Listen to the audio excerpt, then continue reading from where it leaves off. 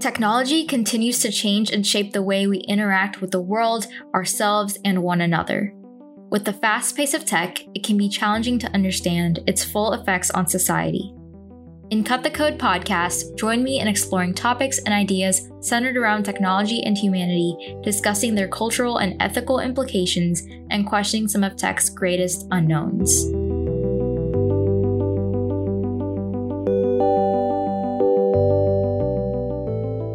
Welcome to the very first episode of Cut the Code podcast.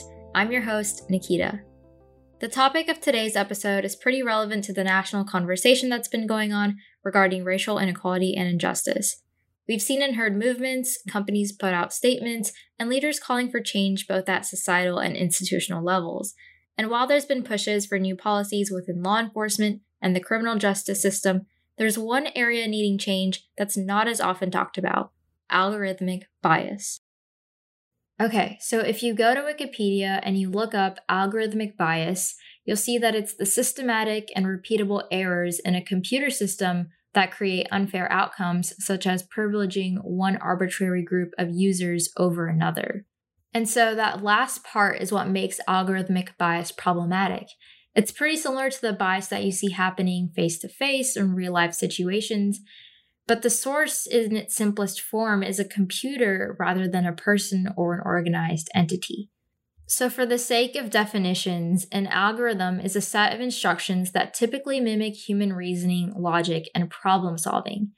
So with something that is so technically driven and literally written in code, where does the bias, where does that enter the actual algorithm? So artificial intelligence and machine learning algorithms are built on datasets. And if a dataset doesn't show the whole picture, it's misrepresentative, and this gives room for algorithmic bias. And for certain use cases, it's really hard to get the perfect dataset since data is collected based on human-assigned priorities, and this reflects and reinforces stereotypes that currently exist within society and various institutions. And if an algorithm makes inaccurate associations between socioeconomic, gender, and racial factors, algorithmic bias is bound to be right there.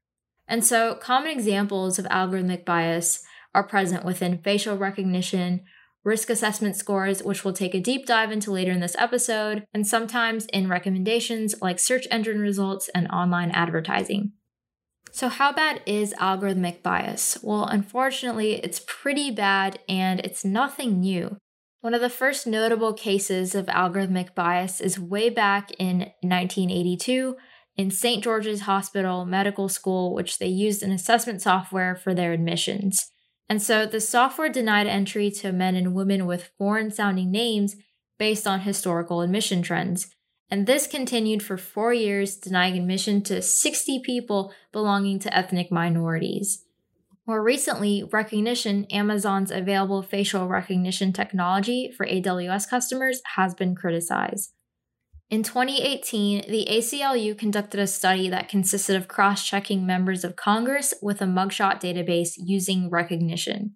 They checked the faces of all 535 members of Congress against 25,000 public mugshots and found 28 false matches. 1 out of 5 members of Congress are persons of color, but nearly 2 out of 5 falsely matched members were persons of color, showing a clear bias. Some of Amazon Rekognition's customers include Washington County Sheriff's Office and Body Worn. They both use the software to identify criminal suspects and persons of interest. But earlier this year, Amazon placed a 1-year ban on the police use of Rekognition, and hopefully they're taking this time to reevaluate the product and what type of customers can use this product and what purposes they're using this product for. Before I switch gears, I want to clarify that algorithmic bias should not be confused for customization and personalization results we see on several social media sites, search engines, and e-commerce sites. If you belong to a certain ethnicity and Amazon recommends you ethnic products, that means their algorithms are succeeding in their objectives. If you're left or right-leaning on the political spectrum and Facebook shows you left or right-leaning news articles, whether those articles are real or not, that's a whole other episode, but that means their algorithms are succeeding in their objectives. Remember, algorithmic bias occurs when a person or group of people are treated better or worse, either due to an algorithm's design, implementation, or operation. Alright, so algorithmic bias can be classified into 3 different types. First, we have the pre-existing type, which includes explicit and conscious or implicit and unconscious social or institutional biases. So for example, let's say we have an algorithm aimed to detect a person at work, and is trained on several different types of occupations, but the genders of those occupations are primarily going to be based on what we see in real life on a day-to-day basis. So if you have videos of men coding and women cooking, and that's primarily the type of example that's out there, and the algorithm is trained on this type of data, the algorithm may not detect female coders and male chefs. For our second type of algorithmic bias, we have technical algorithmic bias, which is a result of computational and design-based limitations and constraints. Let's say an algorithm identifies suspects at a crime scene based on facial recognition technology. It may incorrectly label bystanders as suspects due to decontextualization. In this type of situation, from a technical standpoint, facial recognition modeling is pretty limited in who it can label as what type of role in a crime scene because it doesn't know the whole story that a prosecutor or investigator would. And because the algorithm isn't all-knowing, it's going to produce some bias in its results and recommendations. And finally, there's the emergent type of algorithmic bias, which results from algorithms working within new or unexpected contexts. This causes feedback loops, making the algorithm more self-sufficient, but possibly inaccurate if left unchecked. So another example of this is predictive policing algorithms. And some of these algorithms actually use police car sightings to indicate heavy crime areas. And the software will then recommend these areas to the police to patrol more often, but in doing so, there's going to be more police car sightings in those areas. So as a result, heavy crime areas will continuously be labeled as heavy crime areas, and then it's possible that crime will potentially be underreported in other areas. And in fact, predictive policing is being used today. The commercial product is called PredPol, and it's used by a few police departments across the nation, including the LAPD. Building a fair algorithm is definitely easier said than done, since it takes a bigger and more conscious effort to source the right data and meet technical and product requirements while minimizing the unfair treatment of users. The challenges algorithmic bias presents is centered around the algorithmic complexity that makes it really hard to decrypt and extract the biases. On top of that, there's a current lack of transparency due to some of these algorithms' proprietary nature. Add the lack of accountability due to lack of regulation, and we have a system that not only permits algorithmic bias, but lets it thrive. Now's the time to take a deep dive into a critical example of algorithmic bias: risk assessment software.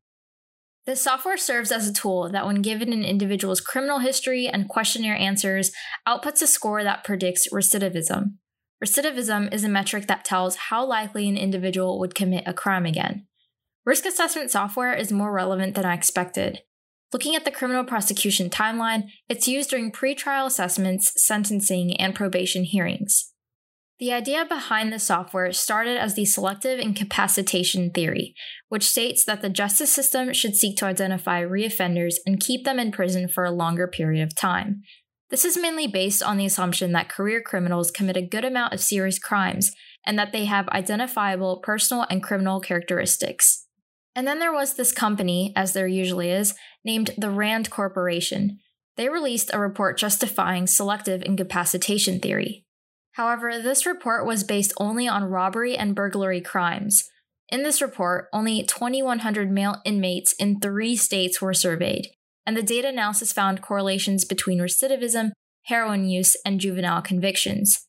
The Rand Corporation acknowledged how the selective incapacitation theory comes with the problems of false positives and threatens the idea of innocent until proven guilty. Despite these warnings, this report still made moves and influenced modern recidivism prediction tools. Advocates of selective incapacitation theory argue that predictive tools can do a better job of identifying recidivism based on data, rather than having a judge decide an arbitrary sentencing length. And with the rise of mass incarceration and prison overcrowding, these tools had the potential to combat these issues. According to ProPublica, the state of Virginia reduced prison population growth by 26% over a 10-year period since using risk assessment tools, and in 2014, they assigned half of nonviolent felons to prison alternatives. Remember how I mentioned risk assessment software uses questionnaire answers to determine recidivism? Well, some of the questions asked include gang membership, whether your parents are separated, and the age you were at the time, amount of friends arrested, residential stability, neighborhood crime, school suspensions, financial stability, boredom, sadness, anger, and criminal thinking. With all of these personal details, these questions are trying to extract how does law enforcement ensure questions are answered honestly and accurately? Not gonna lie, I feel like I know how to best answer these questions to best convince the algorithm I'm a low-risk individual, simply based on societal stereotypes. At the core of a technology like this, there's a deep, fundamental flaw.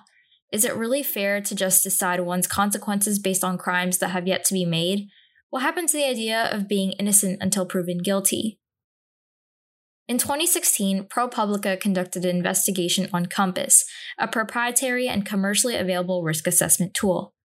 ProPublica found that Compass scores appear to favor white defendants over black defendants by under-predicting recidivism for white defendants and over-predicting recidivism for black defendants, and only 20% of those predicted to commit violent offenses actually did, so Compass seems to have pretty low accuracy as well. Now, we can go on and talk about the statistical differences reported and debate about the exact extent of algorithmic bias here, but why even set up an opportunity for algorithmic bias to be introduced? Sometimes the best way to prevent algorithmic bias from entering the AI party is to not hold the party in the first place. So in 2018, a study was published by Science Advances, which is a peer-reviewed journal that covers a wide area of engineering and interdisciplinary advancements. In this study, a dataset of 1,000 defendants was used. These defendants were described using 7 features: sex, age, crime charge, criminal degree, non-juvenile prior count, juvenile felony count, and juvenile misdemeanor count. Keep in mind, Compass uses 137 features. The researchers then got 2 groups of 400 participants to predict whether or not the defendant would recidivate within the next 2 years of their most recent crime. One group received race information and the other did not. The accuracy levels of these participants was within 2% of Compass's levels. The researchers also used a logistic regression model with the same information as human participants and marginally beat Compass's accuracy. This made the researchers confident that Compass isn't more complex than a linear predictor, and who knows, this might just be why Northpointe is keeping the algorithm a big secret. So what's the takeaway? Compass really isn't all that great compared to human judgment, or even compared to a simpler machine learning model. With any far-reaching or production-grade AI, it's important to have accuracy, transparency, and accountability. After all, is it really fair to be assessed by an algorithm that's proprietary in its nature? At the very least, it should be reviewed by an independent agency of credible experts. So maybe at this point you're like, okay, I hear you talking about the problem, but what's the solution? And to that I say, there's a few ways we can solve this, with some approaches being easier than others. First, we have Explainable AI, which is an initiative backed by DARPA. The goal of Explainable AI is to build explainable models with high prediction accuracies. On top of that, humans should be able to understand, trust, and manage the next generation of AI. It's basically pushing for the opposite of black box AI. Another solution is investing in diversity and inclusion, not only at the dataset level, but also from an overhead standpoint. Having a set of engineers coming from different backgrounds results in discussions and decisions with more perspective and thought. The more diverse the creators of technologies are, the more equitable and accommodating technologies will be for populations going forward. Finally comes a solution with the R word. That's right, regulation. Regulation is probably the hardest thing to put in place, especially in the US, but never say never. The EU has the General Data Protection Regulation, which calls for using statistical-based profiling and technical measures to prevent discriminatory effects, and it's been around since the mid-1990s. Now last year, the Algorithmic Accountability Act was introduced in Congress. The bill aims to direct the FTC to require entities that use, store, or share personal information to conduct automated decision system impact assessments and data protection impact assessments. Since April of last year, it's been assigned to the House Subcommittee on Consumer Protection and Commerce. The bill has 30 co-sponsors, and reading through the bill, it all seems to be common sense protections and measures to ensure high-risk information systems and algorithms operate under a safe threshold. I'm continuously fascinated by the way technology teaches us more about ourselves, the way we think as individuals, and the way we operate as a society. It's cool how building these algorithms has taught us so much about ourselves, and it's quite telling of human nature. But with great technology comes great responsibility. If we're going to move forward in an AI-driven world and push for social progress, we need to address and support the technical front by having policies and practices in place that represent the values and beliefs we want to instill within society. These critical algorithms will either augment current social and institutional biases or dissolve them, and it's up to us as consumers, engineers, and leaders to really be more aware of the tech we're putting out there. Mr. Tony Stark said that it's not enough to be against something, you have to be for something better. So I'd like to end this episode by sharing some ways we can all get involved in eliminating algorithmic bias. The first and arguably easiest way to do this is by being vocal. Ask the hard questions during product, technical, and testing decisions. Put yourself in the shoes of an end user and ask, is it possible that I'm being treated better or worse than others? From a technical standpoint, you can add bias testing to your development cycle. There are many frameworks out there that help with this, such as FairML and Delime.